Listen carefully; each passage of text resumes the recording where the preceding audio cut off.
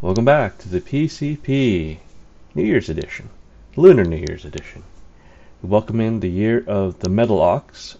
Chinese astrology follows 12 animals in a cycle, along with 5 elements, for an overall cycle of actually 60 signs. This is the year of my father's birth. Not this exact year, but he was born in the year of the ox. And he's ancient now. So I talked to my relatives back in Vietnam, and they're celebrating, of course. We have smaller celebrations, just kind of dependent on the size and drive of the East Asian population wherever you live.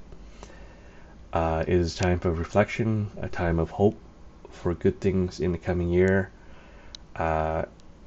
As many people have spoken, or indicated, or written, or whatnot, 2020 was a bit of a rough year. We're still under its effects even now. So I just want to wrap up with, I hope, this following year is good for you, your friends, your family, ones you hold dear.